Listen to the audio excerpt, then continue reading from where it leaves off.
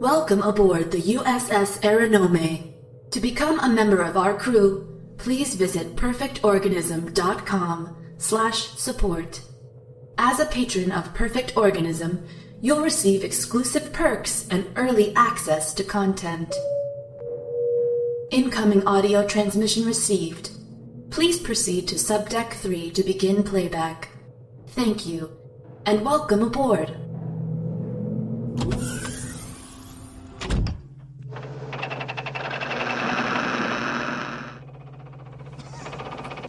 All right, sweethearts, what are you waiting for? Breakfast in bed? Another glorious day in the Corps. Day in the Marine Corps is like a day on the farm.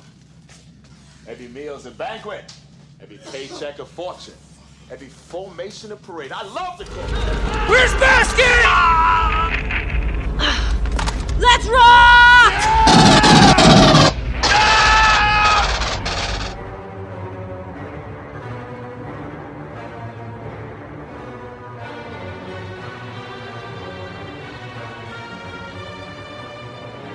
Final report of the commercial starship Nostromo. Third officer reporting. The other members of the crew, Kane, Lambert, Parker, Brett, Ash, and Captain Dallas are dead. Cargo and ship destroyed. I should reach the frontier in about 6 weeks. With a little luck, the network will pick me up. This is Ripley, last survivor of the Nostromo. Signing off. Welcome to Perfect Organism, the Alien Saga podcast. I am your host, Dan Prater, and I'm joined by hosts Patrick Green. What up, guys? And it's been a long time. We are kind of back in a reset. It's just me and Patrick. We're kicking it old school. Yeah, way old school. We haven't had a Perfect Organism episode that's just been you and me in a long time, and we felt like with 40 Miles of Bad Road, this new series, this 10-part plus maybe series on aliens, that it was time to kind of get back to the basics and talk about this movie that we love. Yeah, I love how we started off with like you made the announcement that says 10 parts, and then it's like within 5 minutes I was like, oh shit, we gotta do this episode. It's gonna be 3,000 parts long, and that's okay because it's fucking aliens, and we can talk about it forever. And we're so excited about this. There's going to be so much interaction with you guys on building better worlds. We're going to be asking for a lot of feedback. Connor's going to be running a lot of that stuff. So get involved, be part of the series. There's a lot to come. Absolutely. I'm really excited about it. It's, again, we kind of decided we talk about aliens a lot. We've said this before in discussions. There's a lot of people who reference aliens all the time. If anything, if you go in the groups, Building Better Worlds, AVP Galaxies forums, if you go in those groups, everyone's always referencing aliens or Vasquez or that kind of time period. And so it's so much in public consciousness or fandom consciousness that I never thought about discussing it. But then as we were talking, I thought we need to actually investigate this film and why this film is the film that it is and the effects that it has on us as fans, on the movie industry, on the genre, on the science fiction, everything. We needed to investigate everything, and that's why we're here. Hello. Ripley. You okay? Just tell me one thing, Burke. You're going out there to destroy them, right? Not to study, not to bring back, but to wipe them out. That's the plan. You have my word on it. All right, I'm in. Because of all the movies, I think Aliens has had the broadest cultural impact. I really do. I think Alien is probably the most sort of important, in those ways, I guess, in terms of like cinema history. And it's my favorite. But I think Aliens has had such a broad, sweeping impact on popular culture and on things like the notions of female heroes in action films. Like that's a huge impact that I think Aliens really brought out. In terms of effects, in terms of what you can do with science fiction. It's just had such a far-reaching impact, and I can't wait to look at it on a small scale and break it down and look at the actual micro moments that made it what it is. Because, like you said, it's sort of become more than a movie at this point, But at one point in time, it was just a movie that a bunch of people made. And I can't wait to explore that process more and to break down my presumptions about what happened and question them and see like what actually was the process. And I think tonight's episode is going to be a lot of fun. But before we get to that, we have a couple of people we want to give a shout out to. Yeah, so we want to shout out to our new patrons. Lady Ann, PhD, she's our new patron, and she's been so great. She messaged us. She gives to our show on a monthly basis. Huge fan. She loved what we did with Proximity, and we're working on another installment of that as well. We also want to give a shout out to Stefan Bischoff. Thank you so much for your patronage. What you guys give to us, we're able to essentially give back to you. And every time that I see we get a new patron, which isn't that often because it's pretty small, but it's growing steadily. Every single time I see that, I get actual chills. I'm like, there are people out there who care enough about what we're doing to support it with their money because it's a hard world to live in. Like, money doesn't come easily. And for somebody to take $2 out of that every month or $25 out of that every month is it's not wasted in terms of resources or in terms of our hearts. Like, it's something that really means a lot. So I just personally, on behalf of both of us and the whole team, thank you so much for your support and for believing in what we do and for supporting it. And every single time you give to this program and to this network of podcasts that we're putting out, we are more motivated than ever to give that back. So thank you guys so much. Absolutely. Yep. Thank you. So here we are talking about Aliens. But before we do that, we're going to talk about the shadow of Alien in some ways. Like, how do you move on from Alien? And Patrick's going to talk a little bit about kind of where we are at that point. But before you actually go into that, I was thinking, in terms of Alien, it's so interesting to talk about Alien because we didn't see the first film first. Most of us saw the second film first. So it's this like, oh, this is the beginning. We kind of experienced Alien like it was a prequel, which is so interesting because that's... Well, I did not have that experience. I know many people did. So I'm curious for you, how do you think that colored your perception of the first film? For a long time as a teenager, I didn't watch... I saw the first film, I'm like, oh, okay, this is interesting. But I like Aliens better because there was more... It was character-driven. I mean, certainly Alien is character-driven as well, but the characters in Aliens are just different. They're just more alive, I would say. Not more alive, but there's just a different dynamic going on. There's a sense of brotherhood and sisterhood and camaraderie and family that isn't as present in Alien. Alien is a study.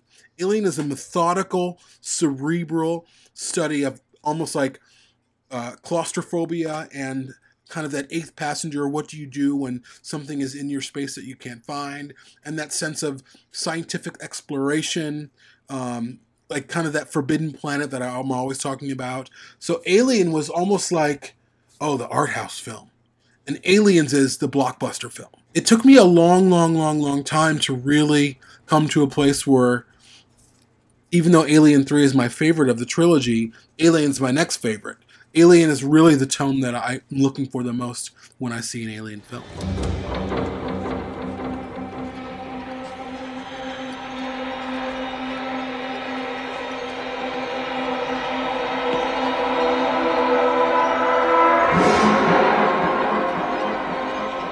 It's interesting you bring up the character in the ensemble because it's hard to talk about, and I noticed as you were breaking it down, you kept kind of checking yourself because you're right. In Alien, the characters are also really indelible and very alive, and the ways they interact are very real. But there's something different in Aliens, in the characters in Aliens, and I think part of it comes from the fact that in Alien, none of them want to be there. Like they're all just kind of waiting to get home. They aren't friends except for Parker and Brett. Mm-hmm. There's kind of like weird little, micro chemistries going on that, through various versions of the script got kind of whittled away in terms of sexual tension and things like that. Yeah.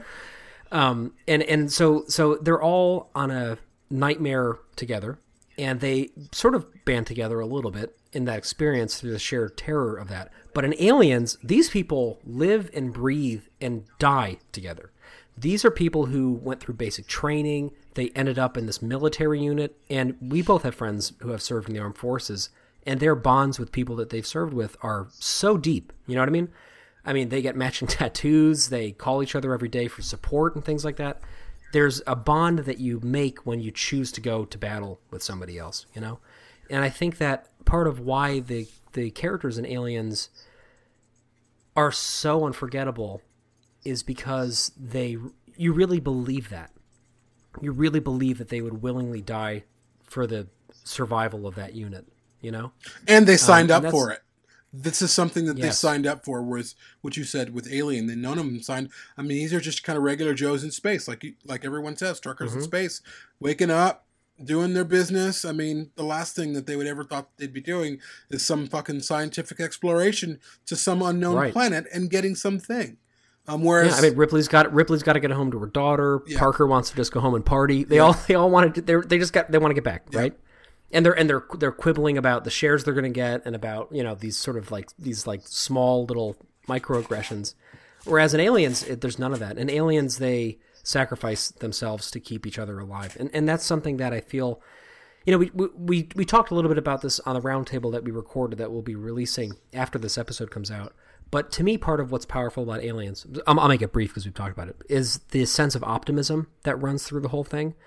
And I think depending on where we are in our lives at different times, that resonates differently. So for me, when I was a kid, for a very long time, just like you, Aliens was my favorite of those two. Mm-hmm. Alien 3 wasn't even really on my radar until I was like a teenager. I just sort of I thought it was very scary and very weird, and I wasn't really into it for a while, which is funny because now I'm obsessed with it. But I saw Alien first, became completely head over heels in love with it. And then I saw Aliens, and all of a sudden that was all I cared about. And the Kenner toys were a huge part of my childhood, as we've talked about. This idea of exploring space was huge. I was very into Star Wars. I was very into a lot of those sorts of things. And Aliens fits more neatly into that paradigm, you know? And so I feel like, for me, seeing Alien first, it was interesting. It stuck with me, and then after I kind of grew up a little bit out of that sort of childhood phase and I saw Alien more for what it honestly was, I realized that was a movie that actually was closer to my heart. And that allowed me, I think that was kind of the key that unlocked Alien 3 for me, because I was able to watch it for what it was and not what it wasn't, which was Aliens. And I think in some ways Aliens has cast such a huge shadow, and not in a bad way, but it's just such a monumental achievement in terms of box office returns, in terms of filmmaking success. It's just such a hit. I mean, Empire Magazine, I think it was Empire Magazine, voted it the greatest sequel ever made, you know? And it's always put, you know, with Godfather Part 2, Terminator 2, Aliens, there's like a select number of sequels that in some people's eyes actually surpass the original. And this was one of those movies. Anyway. And you have to toss it up to James Cameron. I mean, I know he gets some flack these days for Avatar and talking about making 1,500 sequels, even though he hasn't made one yet, and even though they're talking about it and they keep pushing the date up. And Titanic, which is an amazing technical feat. Technologically, Titanic is amazing. That's actually a really good film. I mean, it works really well. It's certainly not an art house film. It's very blockbustery. It is a James Cameron film. Because that's who he is. That is right? who he is. That's but the reality. He engineered two of the most greatest sequels of all time, Aliens and Terminator 2. That is hard to do. James Cameron is brilliant, and I don't care what anyone says, even though I know that Avatar is essentially Fern Gully and all of these kind of stories. I do, honestly, I fucking hate Avatar. I've tried I actually enjoy it. But I know really? what it is. I do. I mean, I don't enjoy it as high art. It's not high art. It's technologically amazing. It has nothing to say.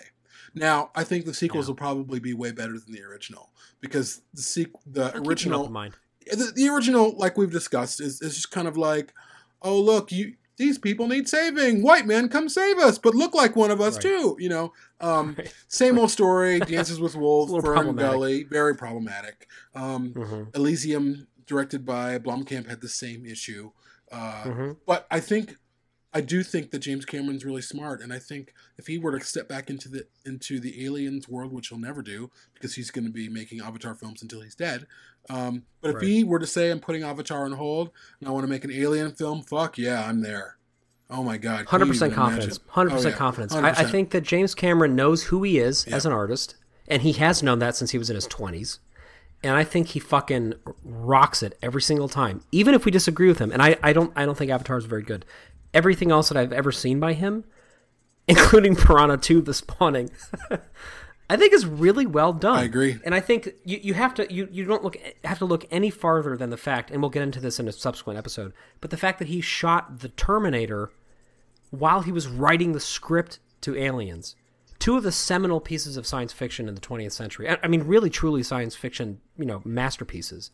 At the same time as like a 30-something-year-old Canadian dude who was an effects artist and got into filmmaking and made masterpieces after masterpieces, and then came back and made Terminator 2, which is way better than the original in my mind. Yeah. And is another just completely just defining masterpiece of science fiction. Yeah. And it's anyway, interesting. So we're going to get much more into this. Yeah, but I mean, to step back a little bit, and I think about Alien, the On the Footsteps of Alien. Did it need a sequel? Was there when you finished Alien? Did you feel like, oh, this needs a sequel? Even though I know about Aliens, Alien didn't need a sequel. Alien was like Blade Runner. It was fine the way it was, and so you have this woman drifting off into space. And you don't know where because it was such an ensemble cast, she didn't feel like the Ripley that we know at the end of Aliens. Well, and also because her character, as we've talked about a little bit in the past on the Heroes episode, is so different in Alien versus Aliens. In Aliens, she becomes, I think, actualized as a hero, whereas in Alien, she's self-sufficient and she's brave and she's cunning and she's amazing. But the only really heroic thing, which I brought up last time we talked about this, is the fact that she goes back and saves Jones. And to me, that's like a moment of actual heroism in that film. Yeah. But the reason why we think of yeah, that's true. But the reason why we think of Aliens as this like masterpiece of heroism is because Ripley is so incredibly badass in that movie, and she makes so many hard decisions that are so valorous, and time and again, her mettle is proven, and she just fucking saves the day. So there's a huge... I think in terms of Ripley's relevance to pop culture, it would not be what it was without Aliens. But I do have to say, and follow up to what you were saying, at the end of Alien, I have zero desire to see more of it. I think I think Alien is one of the few actual perfect films ever made. Even though there's some things that could theoretically be changed with better effects or something, or better pacing, I think it's a perfect document. I think it is it's like a gemstone. And those movies, just like Blade Runner 2019, as you mentioned, they don't need sequels, And if you're going to do it, like Aliens and like Blade Runner 2049, it has to have something truly special to say, What's interesting, and we'll get into this a little bit later, is that they didn't have anything to say when they started fishing around for an Alien 2. None of them did. Not Brandywine, not Ridley Scott, not Fox. And we'll get a little bit into that. But what's fascinating is that James Cameron is such a fucking genius that he just drops into this thing and writes the treatment in a matter of days, and it's now this foundational piece of cinema, Yeah, it's really interesting. Here we are. So we're talking about the end of Alien. Alien has been released. It's done gangbusters. Crazy experiences of people in the audience, all over the world. People throwing up in theaters. No one's seen a film like this before. Returns are coming in. It's cha-ching, cha-ching, cha-ching. I think it was made on $11 million. I think that was the budget. Well, actually, so I have the numbers pulled up because I have thought until preparing for this episode that it did gangbusters, but it really didn't actually. So it made $78.9 million in the U.S. and almost $8 million in the U.K. during the initial run. But the what do you call it? The budget was $11 million. That's gangbusters, right? So hang on. So the actual budget was. Let me see if I can find it. 9 to 11 million. You're absolutely right. Yeah, which is super impressive. But due to a series of kind of book cooking events, Fox said initially that they lost $2 million on it. Oh boy, which is kind of crazy. Yeah, I know. Yeah, So anyway, so let me just go through some of the numbers. So the total worldwide gross is somewhere between 100 and 200 million dollars, basically, at this point. Yeah, which is huge, right? But at the time, it was critically actually not universally beloved like it is now. And on top of that, it wasn't a huge, huge financial hit. The story of it was not that it was a hit. Keep in mind, Star Wars had just come out, right? Which had basically blown the lid off of everything. And then you have, within the next year, you have Return of the Jedi. You have Empire Strikes Back, rather, come out. And then you have Return of the Jedi, and you have this sort of this explosion of science fiction, right? Blade Runner comes out in there, too. So it's a paradigm where sci-fi is making a ton of money, and making a lot more money in some ways than Alien did, especially when the accounting wasn't as straightforward as it could have been. So I think in terms of a financial imperative, there really wasn't that much of one. In addition to that, and this is something that I kind of wanted to touch on a little bit later, but I'll just bring it up now for the sake of conversation. Fox had just let Alan Ladd go, the president. And it was now owned by Mark Rich and Marvin Davis, and they could not give any shits about having a sequel to Alien. So whereas Ladd was pushing for one before he left, like basically right after the movie dropped, he was gone, and all of a sudden you had a new management team that didn't want to do it. So it was sort of a situation like what we're in now. It was not quite as tumultuous, but there was a very big business transition happening, and in the midst of that, there was a lot of uncertainty about the future of this film. So just to break it down, you had a financially fishy box office that has since gone on to be very successful, but at the time it wasn't clear if it was. You have a mixed critical reaction, but a lot of publicity, right? Because of the barfing and the running out of the theaters and stuff like that. Yeah. And you have a change in management in a studio that is not interested in making the film. So that's kind of what we're operating in. While in the background, sci-fi franchises like Star Wars and Blade Runner, although Blade Runner wasn't this enormous financial success by any means either, they're blowing up. But Star Wars is the at that time though, Star Wars is king. Star Wars is doing gangbusters, it's making hundreds of millions of dollars. So everyone wants sci-fi. Everyone, I mean, right. Then you have Battlestar Galactica coming out on TV. You have all these iterations of science fiction. Even Ridley Scott himself was like, I was so in love with Star Wars. I mean, that's one of the reasons why he did Alien. He wanted to do his own kind of version of that, which is one of the reasons why he's approached the series now, and he's made 2 more films within the Alien universe, because he wants it to be like Star Wars, which is another conversation. And he was talking like that back in the early 80s about Alien, because at the time, and actually I have one more quote that I'll whip out now, and then I want to get to our personal feelings on this, but before we do, so he was interviewed by Cinema Fantastique in, let's see, when was this? 1984, and you can actually read a ton of this on the always wonderful Strange Shapes blog, which we all love. But he was asked what his ideas for an Alien 2 would be, and this was basically right after Blade Runner. This is while he was trying to get Tristan and Isolde pulled off, and this is also the year Legend came out, which actually I really enjoy. I love Legend. Yeah, it's a little cheesy, a good movie, but it's good. It's just weird that it doesn't feel like a Ridley Scott movie, but yeah, it's very different.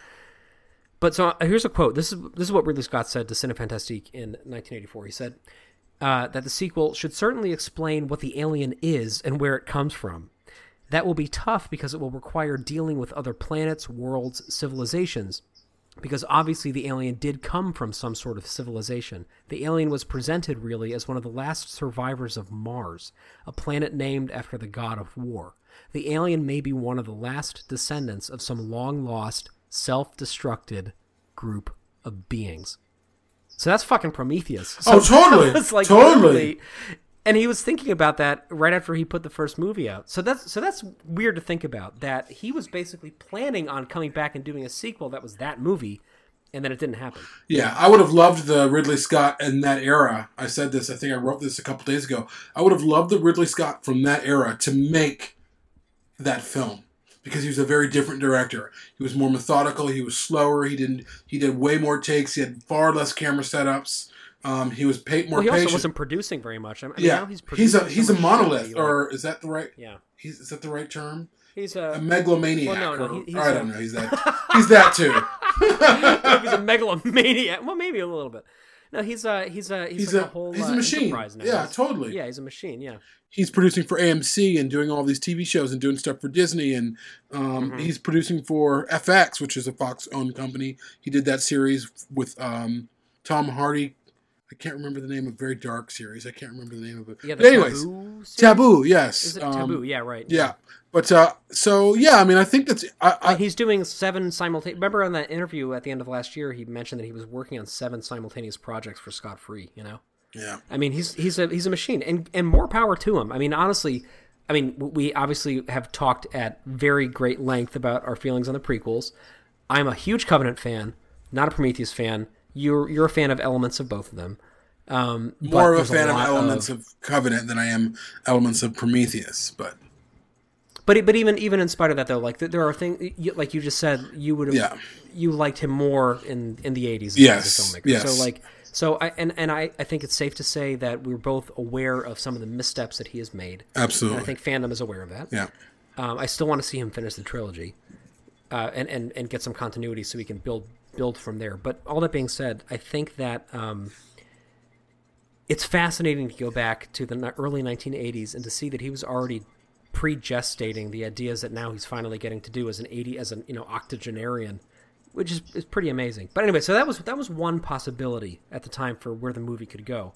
And you go back and read the histories of these things, there wasn't that much out there. Basically, Brandywine had to be like, we want to make another movie.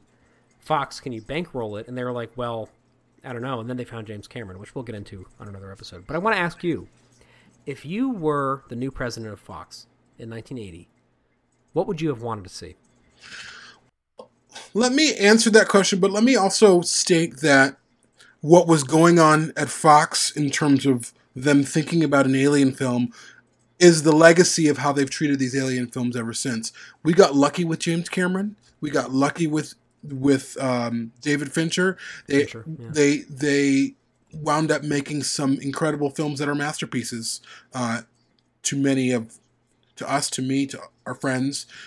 They were very, very lucky. But 20th Century Fox has had a history of saying, we need a sequel. What are we going to do?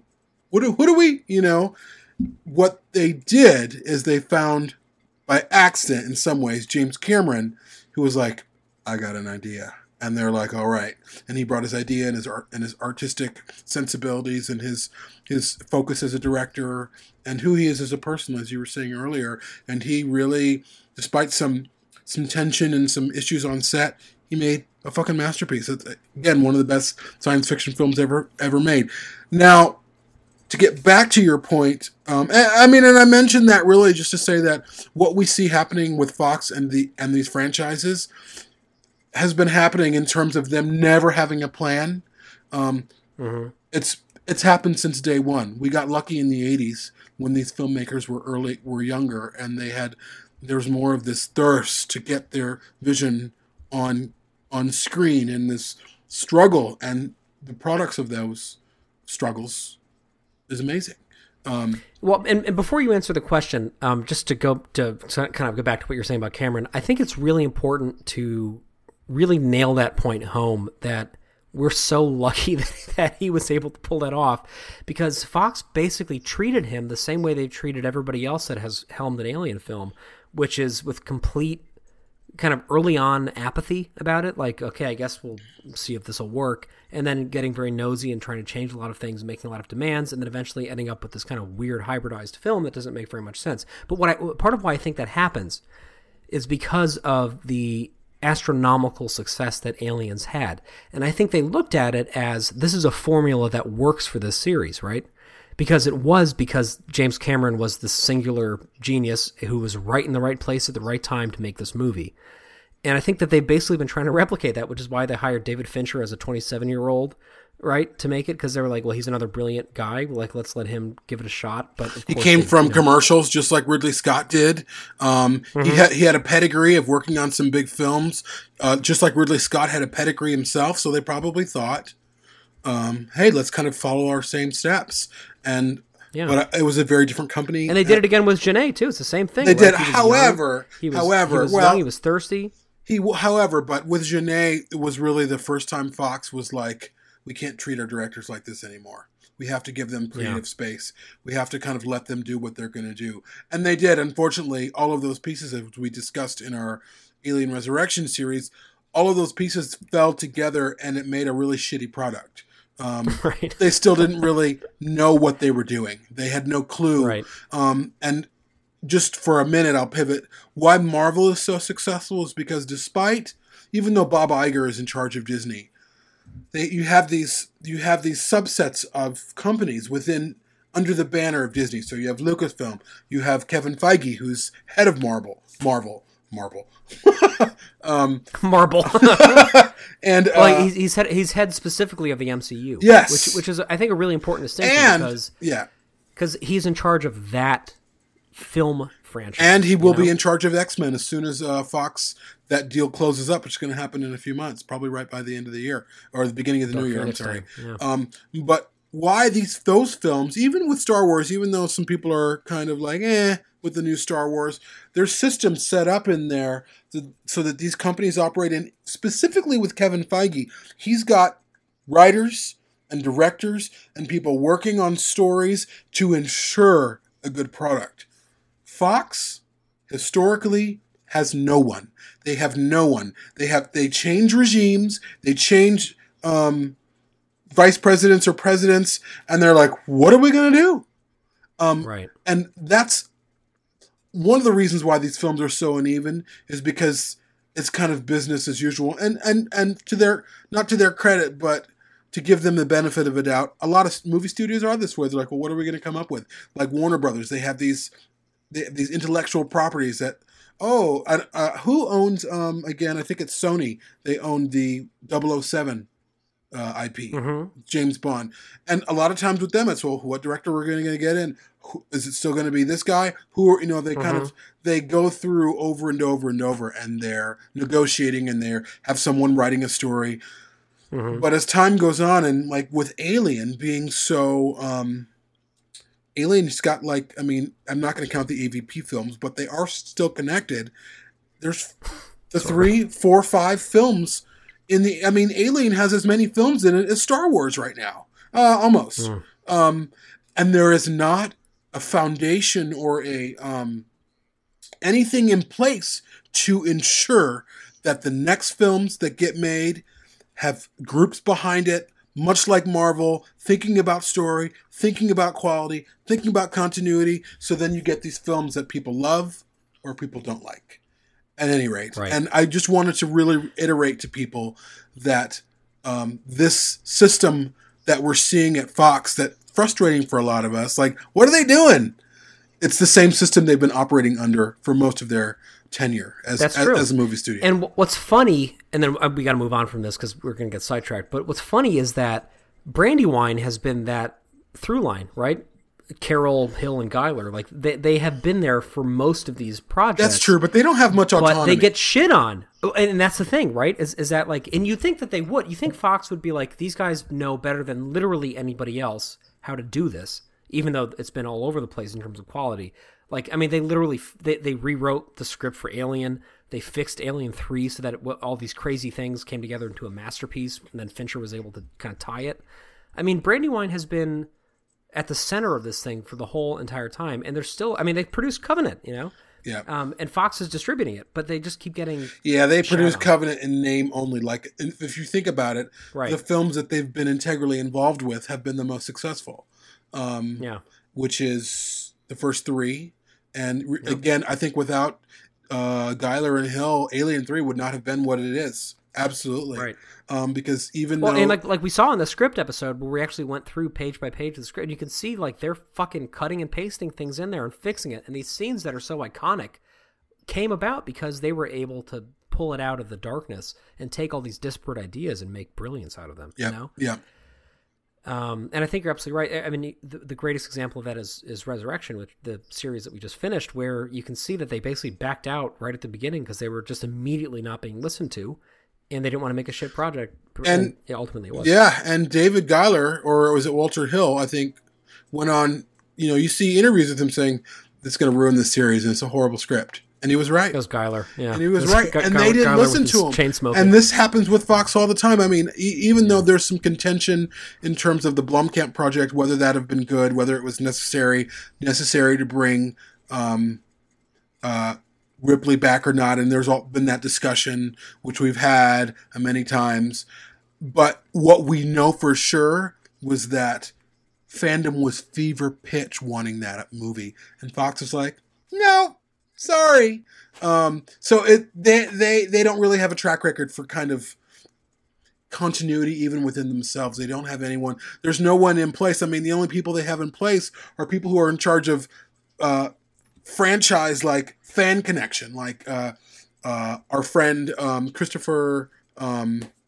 Castellonia, who's kind of in charge of fan connection and fan outreach with franchises. And there are people who work and do some research for them here and there, but there's really no one like Kevin Feige that's like, hey, I'm in charge of Alien. Everything goes through me. You would think it would be Brandywine, but Brandywine is a production company that works with Fox. They don't work for Fox. Brandywine produces things that other studios would produce it sometimes. I do want to get back to your original question so we can move on.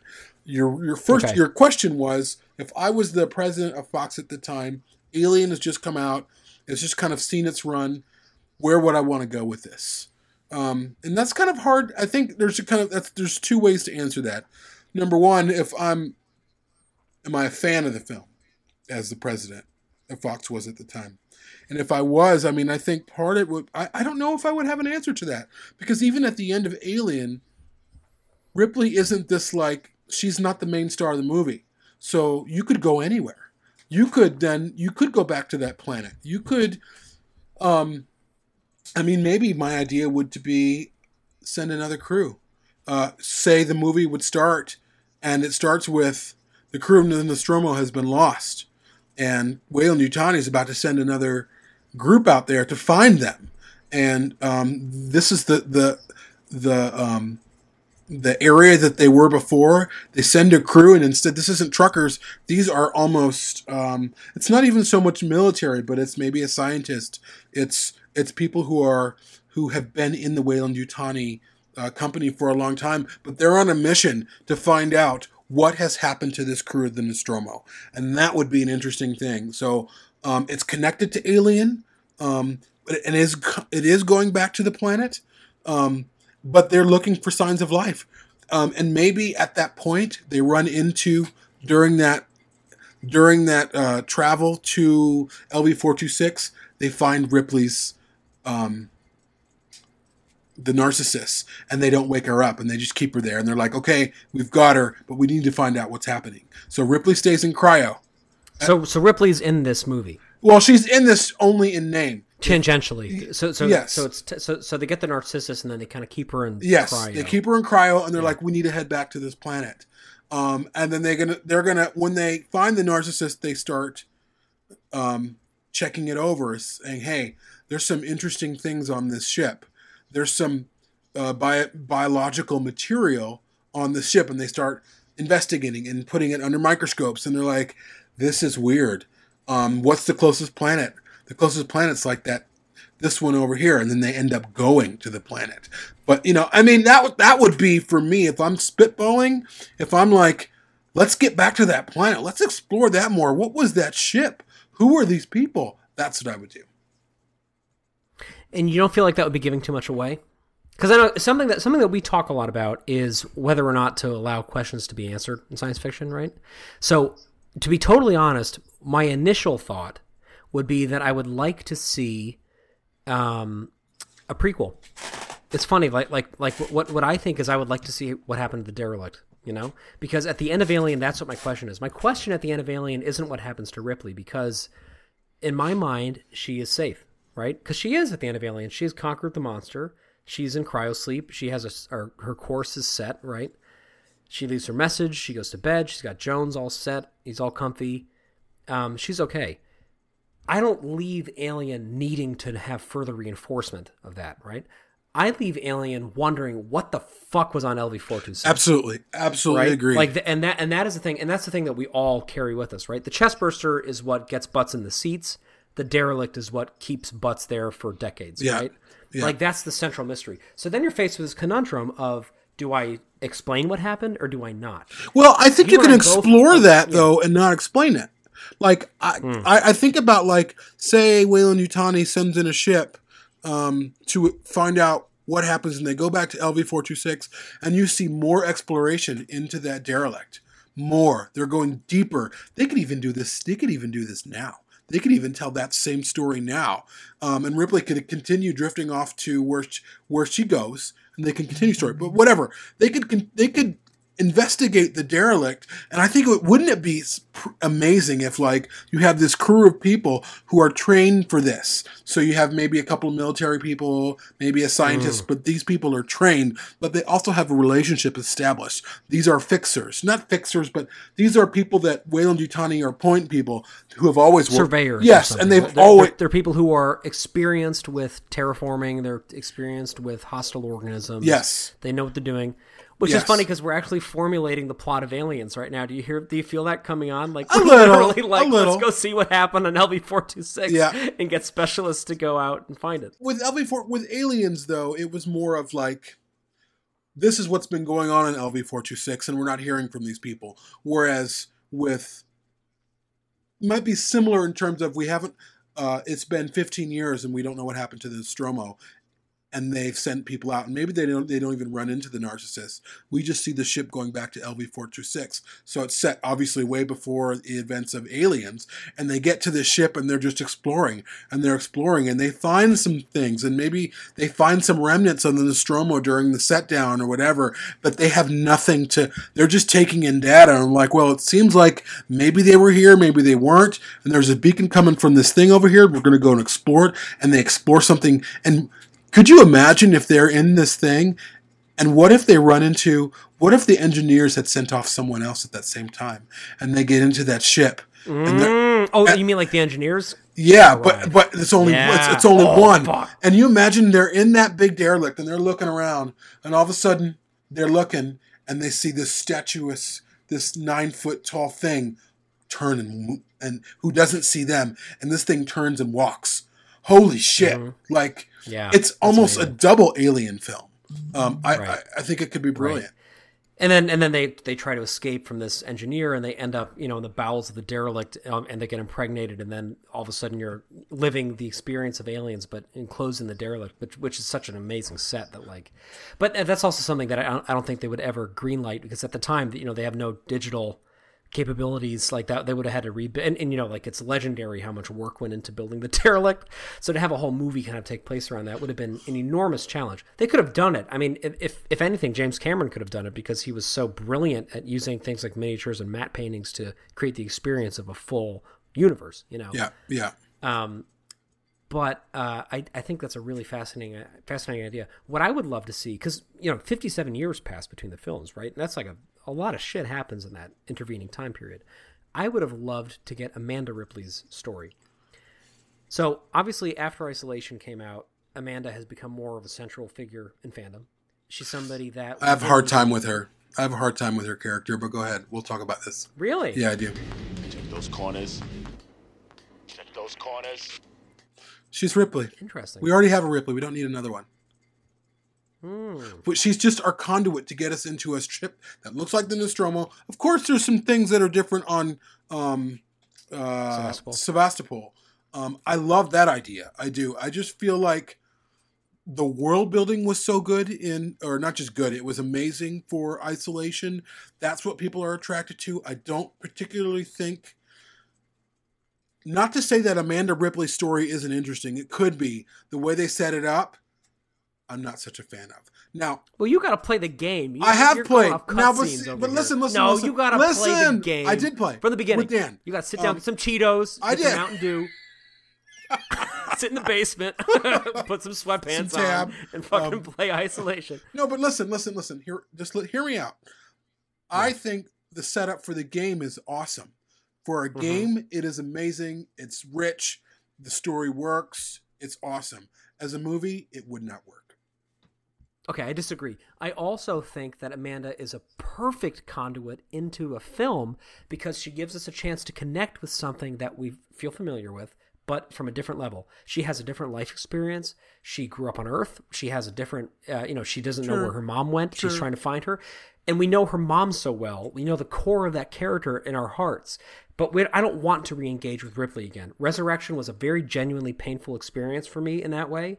I hate the fact that she was dredged back after having, in my opinion, the greatest death scene in the history of all fucking cinema at the end of Alien 3. Yeah. I hate that she was brought back. The reason why I'm such an anti-Blomkamp version person is because I hate the fact that he wanted to bring her back. I think that Ripley is a perfect, iconic character and a huge part of our lives, and I don't want her to be kicked while she's, a dead horse kind of a thing. Yeah, I understand. And to me, Amanda serves this great function of allowing us to continue to dialogue with the character of Ripley, right? With Ellen Ripley, to continue to have this sort of way of touching her emotionally without actually having to experience her story anymore and having a new version into it. I think she's a great idea for a protagonist. I would agree. That she's a film. great idea in a film. Like I know in Isolation, they put her in a costume that's just like her mother's, and I was like, let's not make her mother, let's make her someone different. And I think as far as the game goes, I just wasn't sure what they were after. And I think if Amanda's going to be in a movie, and I would be all for it, make sure that we're not making her a Ripley substitute. Make sure that I don't, which is one of the reasons why Shaw and Daniels is failing. Because there's only one Ripley. Stop doing it. Bad call. Right. These people are dead, Burke! Don't you have any idea what you've done here? Well, I'm going to make sure that they nail you right to the wall for this. You're not going to sleaze your way out of this one. Right to the wall. And now, if we want to follow Amanda's storyline and make her just a different kind of woman, where she's not as strong. And what's interesting about Ripley and Aliens is everyone says that she's badass. She doesn't try to be badass. She's following her instincts. She has great sense of integrity. She's also terrified, but she can compartmentalize that really well. Well, that's part of why she's so powerful. Yeah, it is. And the fact that she embraces fear, she's aware of it. Yeah. She's almost beaten down by it, and then she comes back. It is the most flawless. In my heart beats Ripley. In my heart beats Sigourney Weaver. Me too. So don't touch her. And that's why I'm saying that is just allow us to have her for who she is as this legendary person who exists in a time and a place, and it's realistic, and doesn't come back and get cloned or come back as a fucking alien costumed person. Allow her to live in that space. Totally. Although she is alive, but the thing is, a version of her is alive after Alien Resurrection. There's that not that they need to touch that again. But they could touch it in a very... Well, she's in Paris at the end of the special edition, fucking sitting on a hill. I don't know what she's doing. I don't know. I don't even care. Whatever. I'm a stranger that character's gone. Yeah, right. Yeah. But what's great about a character like Amanda Ripley, in my opinion, is that it allows us to touch elements of Ellen Ripley's character, and it allows us to see echoes of Ellen Ripley in her, right? Part of what's so cool about being a dad is getting to see these little things about myself pop up in our kids that I never knew about myself. And I'm like, oh shit, like that's why he does that. That's what I did as a child, That's why he made that decision. And nobody would think that my kids are facsimiles of me, but if they were to interact with my kids and not know me, they would get some sort of a sense of who I am because of that. They are a version of you. They are somewhat of a facsimile of you. Absolutely. I mean, at birth, but then as they develop and they change, they path, their own path gets charted, and before you know it, they're very different, even though there are these ties. So what's cool about Amanda Ripley to me is that it allows us to more clearly see some elements of Ellen Ripley that it's easy to forget about, right? Yeah, that's true. The ways that she acts, which I think is kind of cool. But I do agree with you. This is something that I would personally. So if I were in that position, if I were in Alan Ladd's position, had he not been fired in the early '80s. I would probably have not wanted to engage with Ripley again, because I think that a huge problem in storytelling in general, in franchises specifically, and acutely in science fiction franchises, is we focus on, we have an entire fucking universe to explore, and we focus on like one storyline, right? Yeah. One storyline with like one family over and over and over and over and over again. Like we talk about the Enterprise, we talk about the Skywalkers. Like everything is about these very small pods of people, and they interact with other sects of people, but everybody else is just sort of a bit player in their story. Yeah. I understand why, right? Because in science fiction, it's so expansive and there's so much going on that it helps to have like an anchor point like that. But I think if you don't prime the audience to be dependent on that, if you treat it from the beginning like an anthology, then I think that it becomes you set up a paradigm where it's okay if you take chances. It's okay if you try to divert from what people would expect. So to me, I love what you say about having Ripley sort of maybe just talked about, or maybe like the Narcissus is in holding somewhere and they haven't woken her up yet, so that it ties it to that universe. But then we get a whole different story. So in my initial conception of this, I would love for Amanda Ripley to grow up and decide she's going to find out what happened to her mom, and to get a job within the company, to lead that expedition that you're talking about, basically, and to go find out that they should have called Colonial Marines, or they should have called Defense Forces, because they're walking into a trap, basically.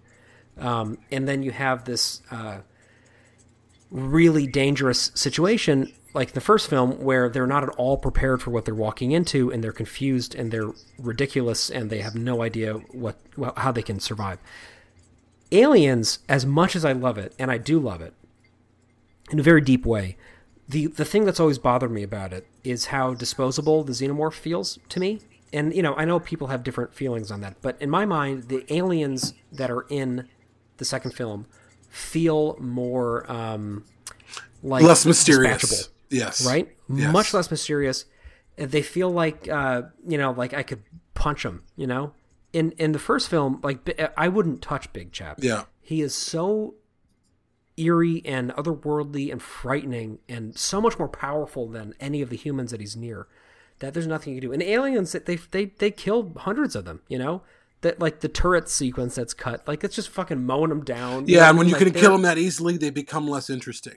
They become less mysterious. They become less... They just become bugs, which is a contention, which we'll get to eventually in one of our episodes of, is it overrated? What is it, Some of the arguments that people have kind of aliens dumbing down the lore of the xenomorph. Absolutely. But I do understand...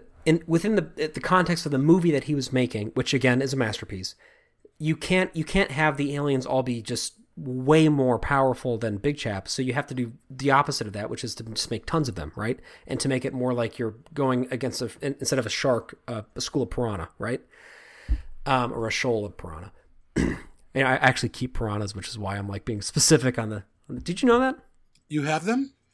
Yeah, well, they're all dead now, but for years I had many of them. Really? They were fucking badass. Yeah, they were. I knew people who had piranhas growing up. Yeah, very interesting. I had red fish. Bellies and also a black piranha. Really? Yeah, they're fucking cool. In a little tiny tank, so they could barely swim. Good job. I'm kidding. No, I expansive. I had an ocean basically in my apartment in Boston. I grew up with fish all my life. Actually, I miss having fish. Oh, you really? Oh yeah. Nice. Well, go get some. Maybe. Bitch. Anyway, so instead of going up against the Great White, the Jaws in space thing, you go up against a multitude of lesser threats. But doing that changes something very fundamental about the xenomorph, which is that it becomes disposable and it becomes a matter of quantity over quality, right? Which is somewhat reset a little bit by having the Queen, which is kind of allows them to be in a situation where they're against such a more powerful version of the xenomorph that you get that dynamic back a little bit at the end of the movie. But anyway, I think that going with our story that we've kind of been co-developing here, which I think we should get co-writing credit on. Yes. It's mostly proximity, your work, but I'm jazzing it up a little bit. I think that it would be nice to have really profoundly outmatched circumstances again. To have surveyors on this planet with maybe a couple bodyguards, and 10 of them get impregnated because they fall into the chamber.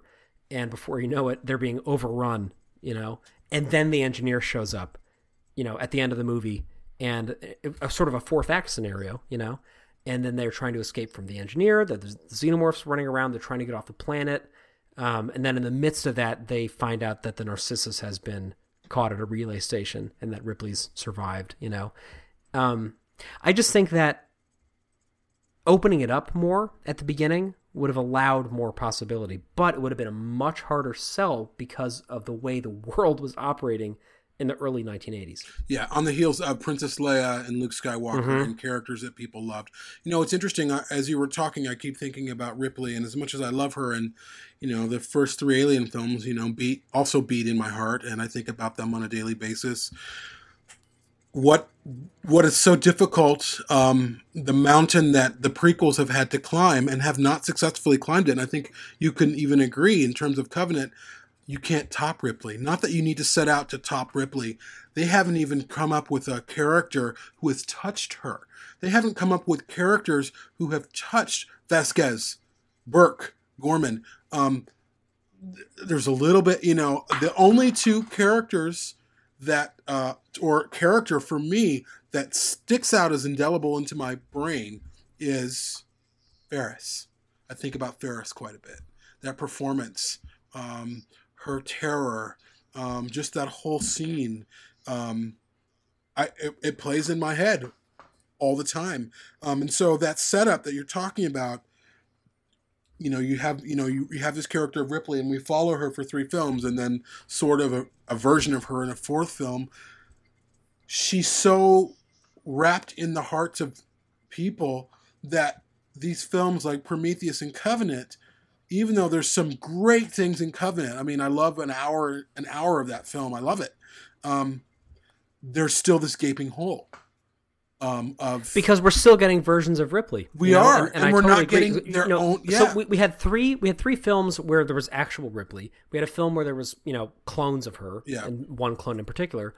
And then we had a film where there was basically Ripley as a scientist.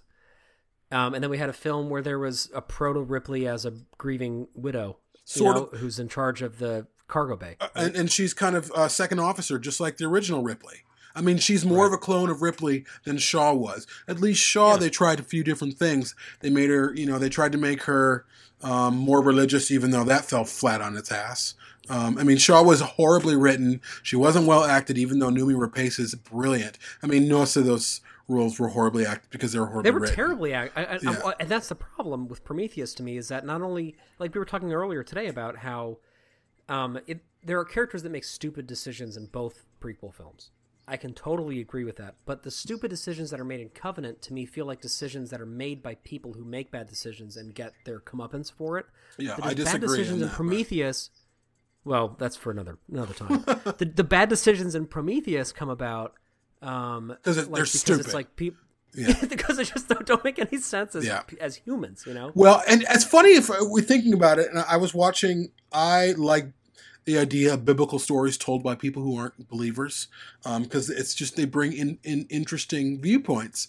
And so I started to watch Gods and Kings or Exodus, Gods and Kings. I was howling. That film was so fucking bad. I was howling. I was like howling. It was so bad. I was like, of course we got Prometheus. Of course Prometheus.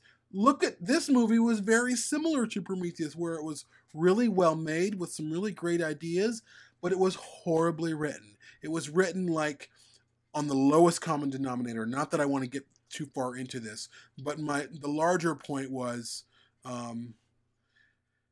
it's hard to follow up pedigrees like Ripley, like Parker, like Dallas, Lambert, Vasquez, Gorman, Drake, all of those people, and none of these new films have done that. And they're not going to succeed until they do.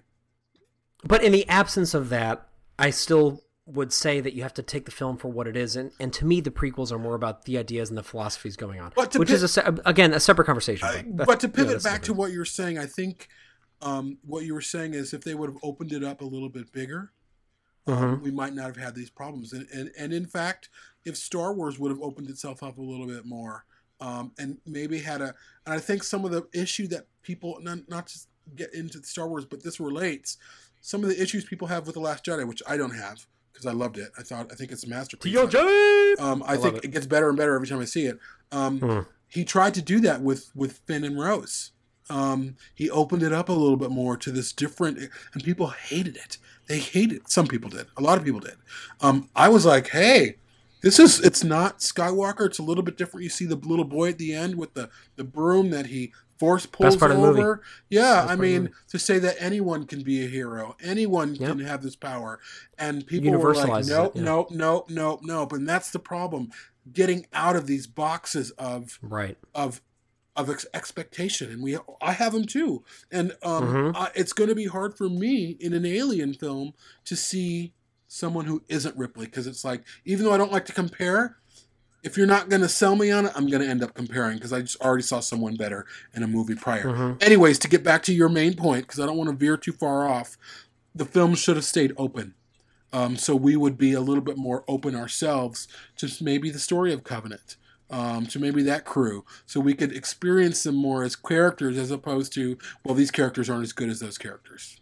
So. Right, because a big complaint that a lot of people have is that we were constantly comparing the characters in the new films to the characters in the old films. And to be fair, there's a lot of very specific reasons for that. Like, I don't know why we're still getting every Alien film with a white female protagonist. I don't like, why does it always have to look the same as every other? You know what I mean? Like, there's a reason with short hair. Even it's like that specific. Like, why don't we just? Again, the onus is on Fox and the people who greenlight this stuff. Like, if you want people to accept these ideas or what you're presenting and to be more out of the box thinkers, then stop giving us versions of the same thing. Right. And I do have to qualify that, though. I really like Daniels a lot. I know I know you don't. I really, truly do. I actually think she's a really interesting character. I really enjoy her in the book quite a lot as well. And I think that that Watterson does a really good job of the part. And I find a lot of value in that character. It's not that she's terrible. She's not terrible. She's just forgettable. That's the difference. Well, I wouldn't call her forgettable personally. In comparison to Ripley, of course she's forgettable. And here's the problem. Can you imagine, and I really mean this, can you, Jamie, can you imagine seeing an Alien sequel or prequel film with a crew as indelible as the people in Aliens? Can you theoretically see that happening? Yes, absolutely. No, I can't. Why? I can't. Because you know what? Well, see, you were alive when Aliens came out. I was 1 at the time, so I have no I think I was connection with 8 or whatever. You were 32 at the time. We were both single digits at the time. you were putting your dentures in. You were like, I gotta show up. So you had a brief window of time where you experienced it, actually as like a living, breathing person before it became legend. I didn't have that. So when you saw it did you saw it in theaters or no? No, I saw it when it came on TV. Okay. I was just about to turn 10. Shit. So yeah. So it was too late for you too then. What I'm curious about is if people who saw it at the time connected as deeply to those characters as we do now. But see, I think your argument's flawed, because I think of films like Interstellar and how Christopher, you don't like Interstellar?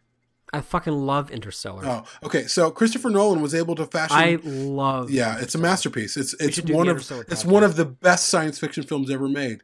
I don't give a shit what anybody says. It really is. Anyways, I absolutely love it. Yeah. And the soundtrack is one of the best I've ever owned. It's amazing. I agree. That's actually Jude's. Speaking of my son, that's his favorite movie soundtrack. Really? He loves Interstellar. I have a 7-minute version called Day One Dark. I need to share that with you. It's different from what's on the score. Anyways, you have someone like Christopher Nolan who's able to make a film like Interstellar, and we are emotionally invested in those characters. They're living, breathing, actual human beings who love the way that you're invested in the characters in Aliens. Really?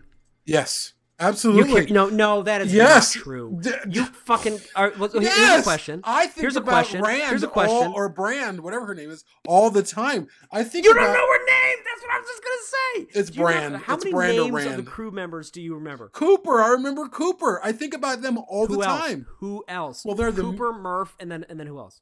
What's the name of the robot? The main robot.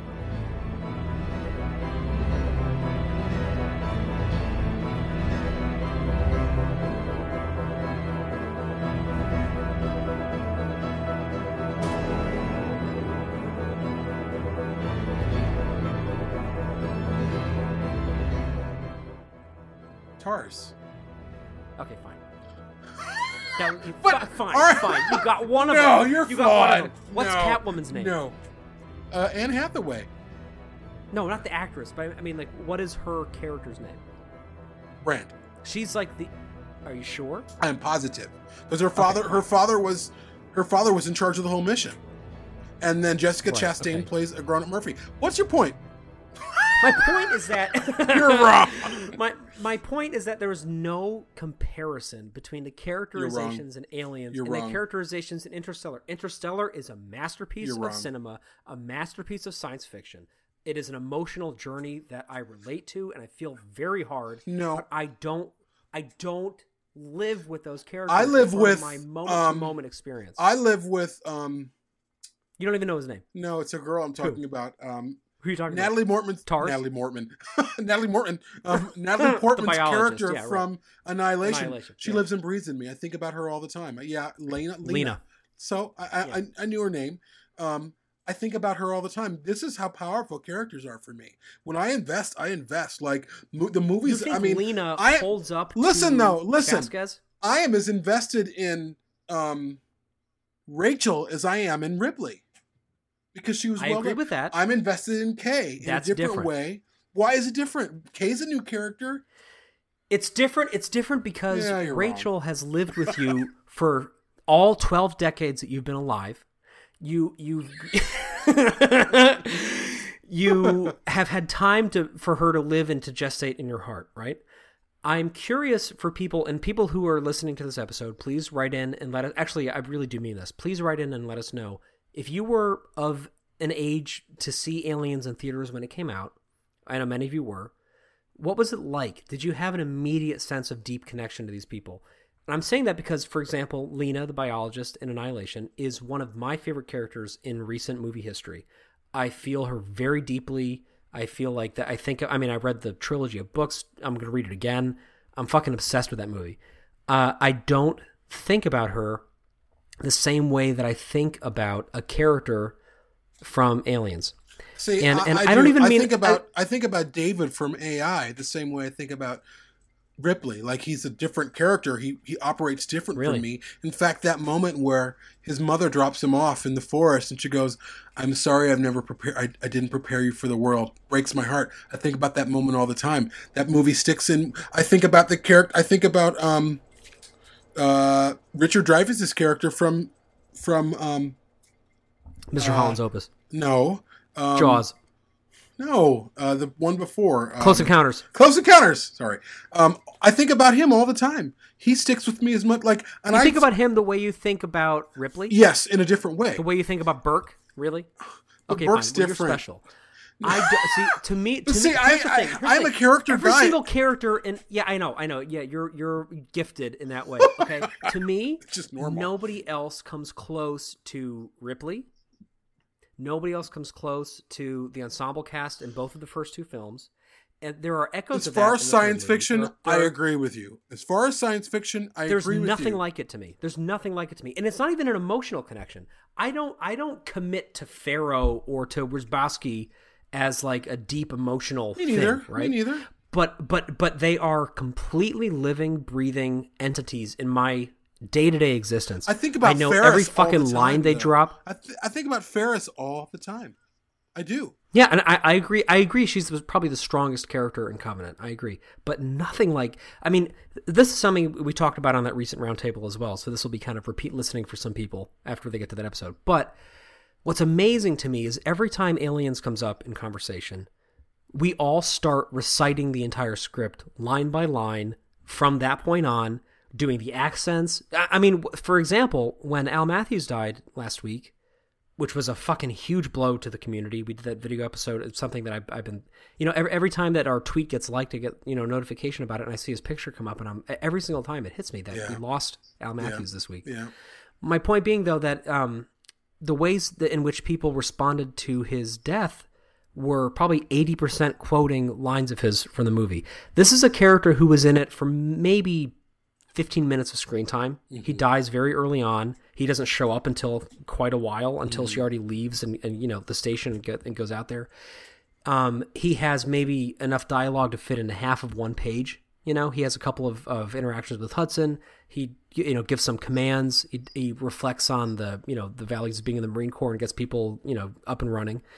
And yet we know every line that he has, and he's somebody who we think about all the time, and people have his face on T-shirts, people quote him all the time. He's a huge part of our lives, you know? And it's not even characters like Apone, it's characters that you see, it's like Frost, these people that you see for moments. Gorman. Wierzbowski. These are real. Yeah. Wierzbowski. These are people who are real characters. And there's so many of them. But that's what's amazing. You're touching on something that I think we're going to talk about in the future in terms of the legacy of, or we sort of talked about it in our roundtable that everyone will hear, but we need to talk about it deeper. And you're talking about something that's synonymous to Alien, in terms of the sense of camaraderie and family, that we think about all of these characters all the time. Gorman doesn't have this big, huge role. I think about Gorman. I think about Burke. I think about Newt. Of course, Newt's in the movie a lot. I mean, fucking Newt. That's one of the great characters in cinema history. Totally. There's a magic. There's a magic behind Aliens that, almost to detriment, that movie is so powerful and magical that nothing else matches up. And because it doesn't, because that love and that time that Cameron spent has not been spent the same way by Jeunet or Ridley Scott. But you're talking about this connection that we have to everyone, like Al Matthews. I mean, all these people are family. I follow Mark Rolston on Twitter, and every time I see him, I'm thinking, okay, he's still in the world. Can I just a very brief shout out to Mark Rolston? He is in the new Spider-Man game, which I have been completely consumed with over the last few weeks. And he plays the Green Goblin in it, Harry Osborn. Oh, wow. And it is like an incredible motion capture performance. And I really highly recommend anybody who hasn't played it yet, which I know is not many people because it's like one of the best-selling games of all time, fucking pick it up. You can see him doing an amazing job in this role. And I'm so glad that not only is he still in the world, but he's still getting great work like that. Mark Rolston's a god. He's awesome. Yeah. Drake. We are leaving! We are leaving. So, I mean, I think that, obviously they went into the direction of Hicks says that. What? Isn't that a Hicks line? That's a Hicks line. I know, but I'm thinking, he says Marines, we are leaving right after you see Drake. Right. So that's why. And also Hicks is a character that too, I have to say, yeah. Like, I mean, Hicks feels like a father to me, or a brother, or someone. I don't know. There's something about Michael Biehn as Hicks that there's something. I fucking love Michael Biehn. Me too. There's something when I was like a kid, I was like, that's about what him. I want to be. Yeah, totally. When I was like a little kid, I was like, I hope that I am exactly like him when I'm an adult. Yeah. He is. I was in love with him. So handsome. Yeah. He's also so quietly charismatic. And I think one of my soft favorite roles though. of his, there's a tenderness soft, about, right? Yeah, and you don't see that very often in action protagonists. And you look at him in The Terminator, you look at him in Aliens, you look at him in Tombstone. I mean, Tombstone is one of my other favorite. It's one of my top 10 favorite movies of all time. Have you seen Tombstone? Oh, of course. Yeah, it's a great film, and it also has like the same cast as Aliens for some reason. Yeah, so many of the same actors. Yeah, and what's his name? Who plays? Bill Paxton is in it. Bill Paxton, but oh my God! Whenever we podcast, I always Kurt Russell, Val Kilmer. Val Kilmer, yeah, he plays what's his name? It's Doc Holliday. Yeah, he's awesome. That movie is amazing. I remember seeing that in the theater. It was so great. Oh my! See, because I'm not old enough. I was like 3 when that came out. Yeah, but I was a kid too. I was little. I was probably. Yo, you were fucking. You drove there in your own car. you got your Depends on. You sat down with my grandkids. Yeah, you're like, come on, child. But that movie to me is a great example of Michael Biehn doing an atypical part and doing an amazing job with it. And I wish that his career had that sustained level of intensity. I hope he's in the new Terminator movie. That'd be interesting. They should cast him in the new Terminator. Give that man some work. Yes. He's amazing. He is. And as a young boy, it was really helpful for me to see somebody like Hicks, who was not hyper masculinized. You're right. Even though he was heroic, right? Yeah. He was just like me. He was like he was a white dude, but he wasn't like the John Wayne type. Yeah. He wasn't the Rambo type. He wasn't Schwarzenegger. He was like he did the right thing, and when it was his turn to listen, he fucking listened.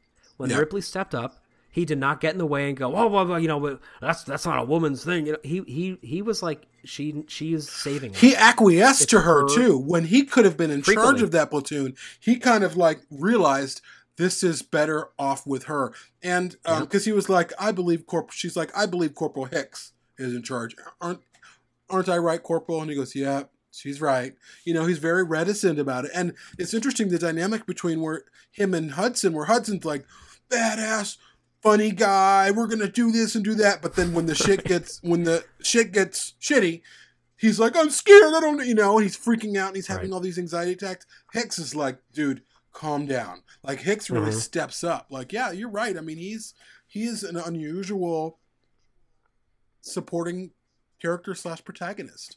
And you really don't see, he's a leading man. You know, he was a leading man in the 80s in that capacity. He was. And these roles were very nuanced and very kind of like Ryan Gosling almost, just very kind of quiet and very inner, and yet very charismatic and very grounded.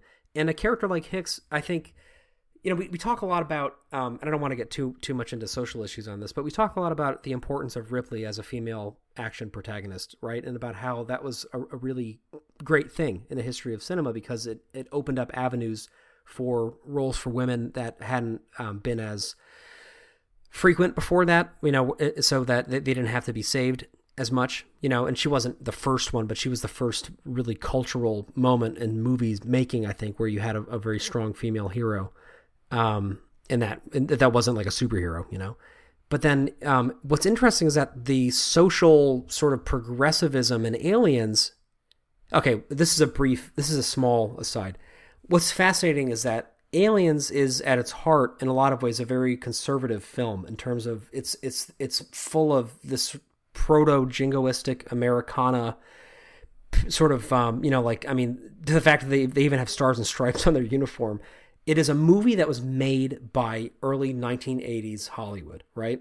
This is a time when we had experienced in recent history this humongously humiliating, tragic Vietnam conflict that was, you know, we had walked out of that with our tail between our legs. Tremendous loss of life. Nobody believed in institutions anymore. Everything was falling apart. You had the hippie movement. You had all these riots. You had student protests, right? It was a very turbulent time in the United States. And then in the 80s, we come out of that and we have this buttressing of traditional conservative values, right? We're launching at this point into the Reagan era. We are looking for leadership. I mean, you know, we just been through fucking Watergate before this too, right? Everything was all over the place. So America was looking to kind of reconsolidate and to build on strength, right?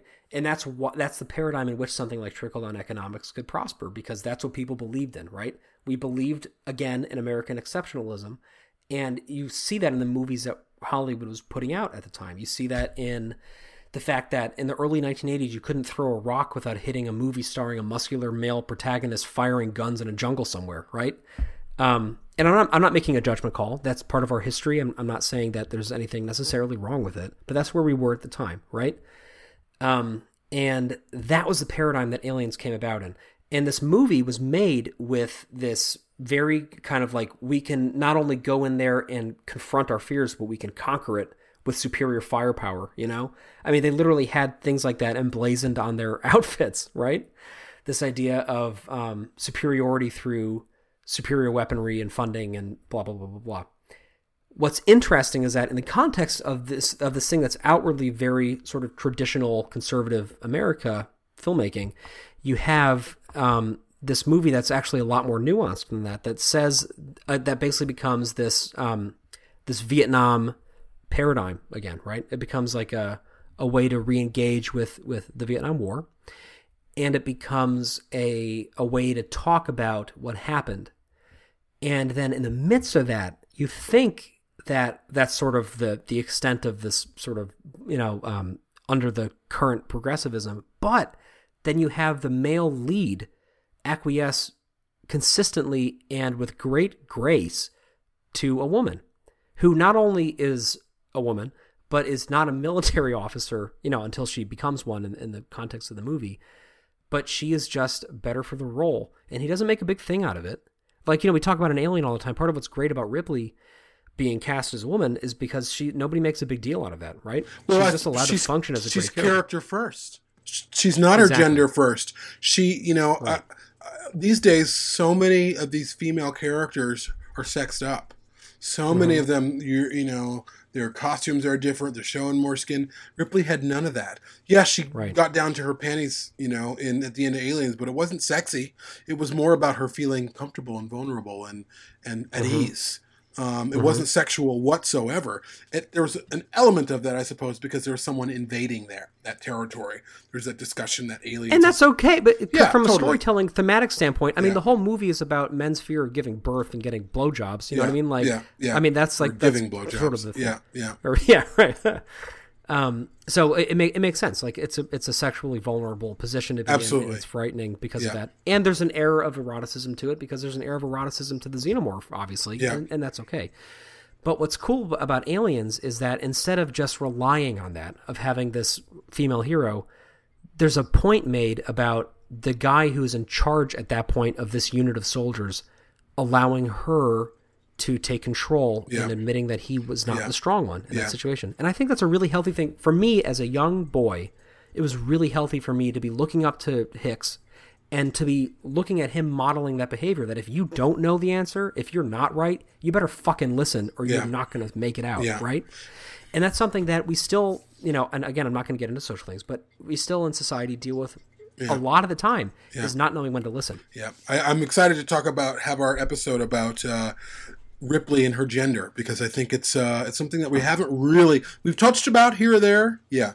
We've touched about here or there, but we haven't really had a full discussion. And there's a lot I want to talk about because it's fascinating. It's really, really fascinating. But that's a whole conversation. But Totally. so here we are. I mean, we have our ideas of where we thought maybe it could go, but instead of them opening it up, instead of them saying, let's go back to the planet with a new crew or whatever, similar things, or Scott's idea, they decide we're going to go after Ripley. And then they sort of by accident meet James Cameron, Walter Hill, and David Geigel.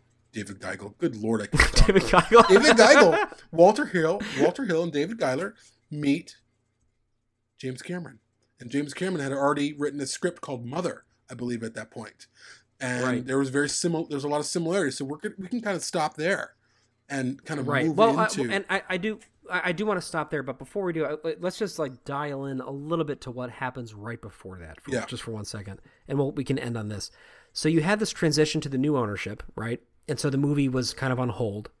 And in the midst of that, you have Brandywine sue Fox for not distributing the profits of Alien properly. So already you have this contentious relationship, which I think defines a lot of the things to come in that relationship between Brandywine and Fox, because they're already not doing well, right? They're already arguing.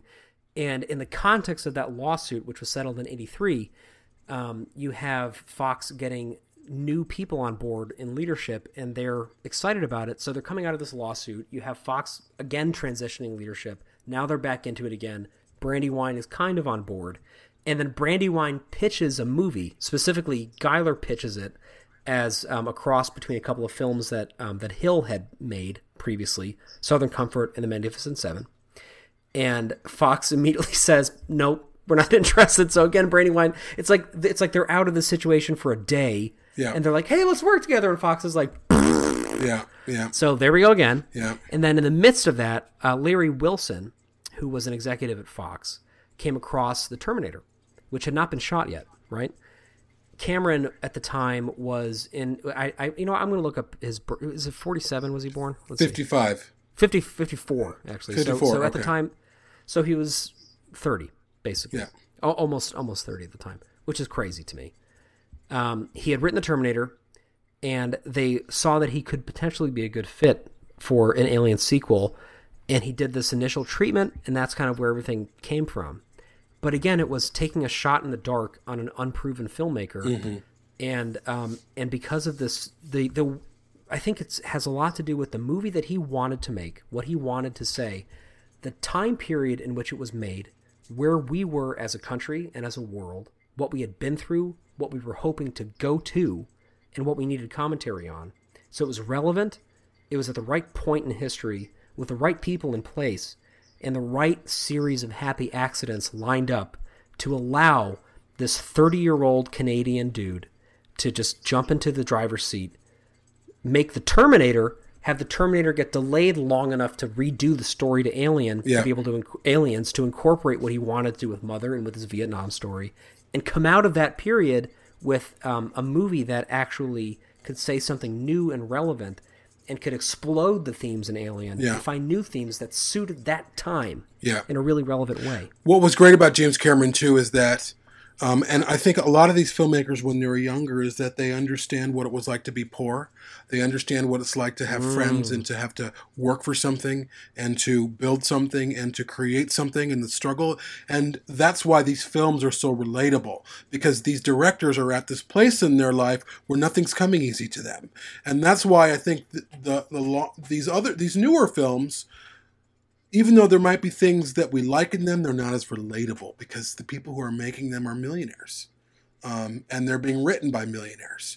There's this dialogue. And they're older. Yeah, and this dialogue with characters are written by people who don't spend time with people who don't make under $1 million a year. So they don't. If you're gonna have people who come into the theater to relate to your movies, you're gonna need to be able to relate to them, and that is that's the big disconnect I think we're seeing right now in Hollywood, as opposed to there's such a connection with streaming services, is because you have these smaller filmmakers who don't have an outlet, and these people, like now you have Facebook Watch coming on. Facebook is going to start producing their own content, and they're finding these filmmakers like A24 is taking a risk, and they're saying, "Hey, we like what you're doing, and we're interested in quality." A24 has been such an amazing thing for Hollywood. Yeah, I feel like we're so lucky that they and they're exist. making films that we're connecting with, and I think the Hollywood machine, they don't, they're not connecting with people like they used to because they're so far removed, and you see that as evidenced in people who watch the Oscars, people who watch the Emmys, people who watch the Golden Globes. Those percentages of those audiences are just plummeting every year. Is the new low. People aren't tuning in because Hollywood cannot relate anymore. And that's the problem. And I'm kind of sorry I'm rambling on a little bit, but that was the genius. No, you're not. But I'm thinking, though, as you're saying that, it's interesting because before the system in which we get the science fiction explosion in the late 70s and early 80s, you had the studio system, right? And to my mind, that was actually probably the least relatable of any era. I mean, that's like the Howard Hughes era. That's when you had these, absolute dynasties of filmmaking that would have these stars on contract that would, put them up in these ivory towers, and, they would be completely disconnected from the world. And they would make these movies that were much more sort of presentational and less introspective, by and large. I'm not trying to generalize too much, but... and then you had this wonderful sort of subjectivization of film in the 70s and 80s. And then as the 90s come about, you start seeing an increasing amount of these sort of franchises spawning and the sequelization. And then now we're in the absolute apotheosis of that, right? Yeah. Now Marvel's really pushed all that. Marvel has made every big studio say, Universal was like, let's bring back all the scary shit. And that didn't work. That fell flat because they didn't know what the fuck they were doing. Not a clue. But what's amazing, so here's the thing, is that Marvel, and I say this as somebody who, comic books are a very big part of my life, and they have been for most of it. Like the idea of reading serialized stories is something that I've always really loved. And I think part of why Marvel has been so successful with the MCU is because this company has been for decades and decades and decades creating complex stories that branch across each other and that filter through each other, and keeping it cohesive and organized. So you can get things like, one of my favorite things when I'm reading a comic book is when you see, and just for like a shadow of a panel, an event that you recognize from a Fantastic Four comic you read 3 years ago. Yeah. You're like, oh shit, that's where this fits together, right? And Marvel is full of that, right? And they reference it. Usually when there's something like that happens, there's a little note with an asterisk that says, see Amazing Spider-Man 384 for this, right? Yeah. So they've been set up to do that. So when you get a company that can pull that off that effectively in this multi-universe format, also have control of their intellectual property in the studio system, you have basically a perfect storm. Fox doesn't have that. Fox was never born in a serialized storytelling medium, And none of these other companies were. But because Marvel's been so incredibly successful, everybody's trying to do it. They are. And even you have DC, which is a shit show. And they're all over the place. They're producing 4 movies with 4 different actors playing the same role. And we're doing an origin story, but we're giving these people, they're going to play the same characters in a different movie of their own. I mean, DC is fucking all over the map. They can't even get it right. It's like totally, too. It's like you never know what you're going to see. When you go see an MCU movie, you know what you're going to get. Yes, and it's always great. Even if it does, even if you know, it's like, there's a reason why people love a sandwich. You know, when you order a sandwich, you're not expecting a fucking transcendent experience with 38 different flavors of meat and 29. You know what I mean? Like if you go to a great delicatessen, right? If you go to like a really good Jewish deli and you get a fucking Reuben, it is like 3 things and they are done exquisitely well. And it delivers on your expectation, and it fucking rocks it. And there are slight variations. You toast the bread a little bit, you do a little more sauerkraut, but you fucking nail it with these limited elements. And there is nothing shameful in that. And I feel like a lot of the time, it's easy to harp on the commoditization of this sort of universe storytelling. A lot of people don't like the fact that Star Wars is dropping installments so frequently. A lot of people lambast Marvel for having such a rigorous production schedule that they're kind of constantly dropping new movies. But the reality is that like there's a lot. Yeah, go ahead. There's nothing. It doesn't mean that it's not artistic, and I think it's easy to complain about it and to assume that it's just this sort of that it doesn't have a soul. But a lot of it does. It's just simple things done really beautifully well. Oh yeah. And maybe that's what Alien needs. I don't know. Well, Alien needs a structure or a group of people who are there to do that. And so much like a regime change or administration change in this country, when we get a new president, there's people who work at the Pentagon who are going to be there to ensure kind of the integrity of our military and our defense systems and all that. And that's what Fox needs. Fox needs to put people in a place where, okay, we might get a new president or whatever, and we might get new executives, but these people are in place to make sure that the properties that are doing well, that are succeeding, stay that way. And they're not doing that. And until they can do that, these films aren't going to be very successful. Because even, you know what they should do? What? They should fucking hire us. They should. Let's just do it. They should. This is we're applying for that job, Fox. Well, think about Disney and how much Disney has mined fandom in some ways, like for talent, for sometimes story ideas. Of course, there's a balance to that. Lots of times fandom is wrong, but really, what the Alien IP needs right now are committed storytellers, people who are committed to say, we want to see these people succeed. And the way Fox is doing it isn't working. I mean, the way Fox is doing Predator isn't working either, because they're doing the same thing. You know, they're doing, come in here, make this movie. Yeah, sure, whatever. Okay, that was shit. Why is it shit? I know. But you know what? We're in a time of extreme change, and that is when things either go really well or really poorly. So we're going to see. Yeah. You know, it would be a dream come true to be on a story group for Alien, the Alien IP. Oh my God, dream come true. Well, I think after this episode, I think they're listening. They love this. Yeah. They want that movie. They want Amanda to come back. She's going to bring the survey team. They're going to be outmatched. Right? Right. It's deal. Okay. All right. I know we got to wrap. We have a lot more coming up in this series, so stay tuned for that. We're going to be delving into aspects of the production, the pre-production, the script, the release, the impact on culture, as Jamie mentioned earlier, whether or not it's overrated, what the fans think about it. We're going to have about 3,000 roundtables. This is a mega series that will be occupying us for the next, 6 half months. A year probably. Yeah. And then we'll go straight into Alien. There's other stuff going on too, but next year's Alien's 40th anniversary, so it'll be all Alien all the time next year. There's so much coming up. We're so fucking excited. This has been so fun. I had a great time. Me too. And I can't wait for the next one. All right.